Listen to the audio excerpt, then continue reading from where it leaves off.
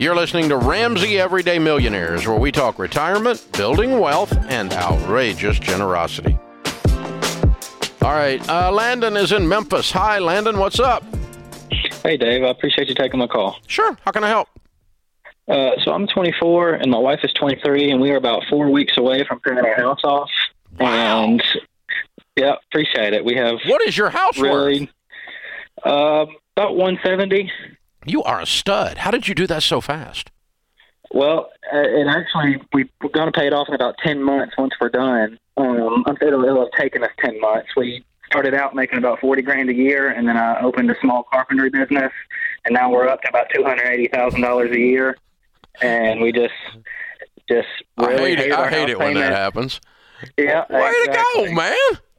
Appreciate it. Yeah, appreciate it. But my question is that we're so intense with what we do. Mm-hmm. We live on about $1,500 a month right now, just because we want our house payment gone that badly. So once we're done with that, okay. I've read Chris Hogan's book, and read probably all the books in your bookstore twice. And all the millionaires that I hear or see say that they went bananas on their investing once their house is paid off. And so I'm just curious, what exactly is that number in terms of ratio to your income of, what is bananas in giving? I mean, what is bananas investing? What is outrageous generosity in ratio to your income? Or what is, really living and having fun with your income and not being out of balance in those categories? Obviously you're not going to invest 100%. Right. And you're not going to give 100%. You're not going to spend 100%. Exactly. So how do we figure that out? So you're on to it, though. You're on to it. Man, you're doing so good. Way to go. Well, I appreciate and what a it. great question, too. So when we're coaching people who are wealthy, and you're almost there, we tell them there's 3 things they can do with money, and you need to do all 3 intentionally. And I don't even care what the percentages are. You need to spend and enjoy some money. That's number 1. Number 2, you need to be generous. And number 3, you need to be investing. You brought all of those up.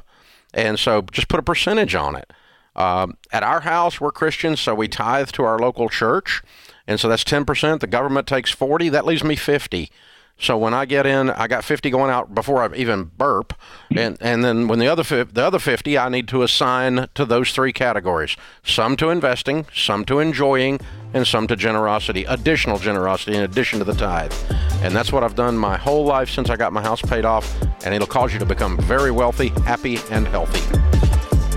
Thanks for tuning into Ramsey Everyday Millionaires. To check out all our podcasts, just search Ramsey Network on Apple Podcasts, Spotify, or wherever you listen.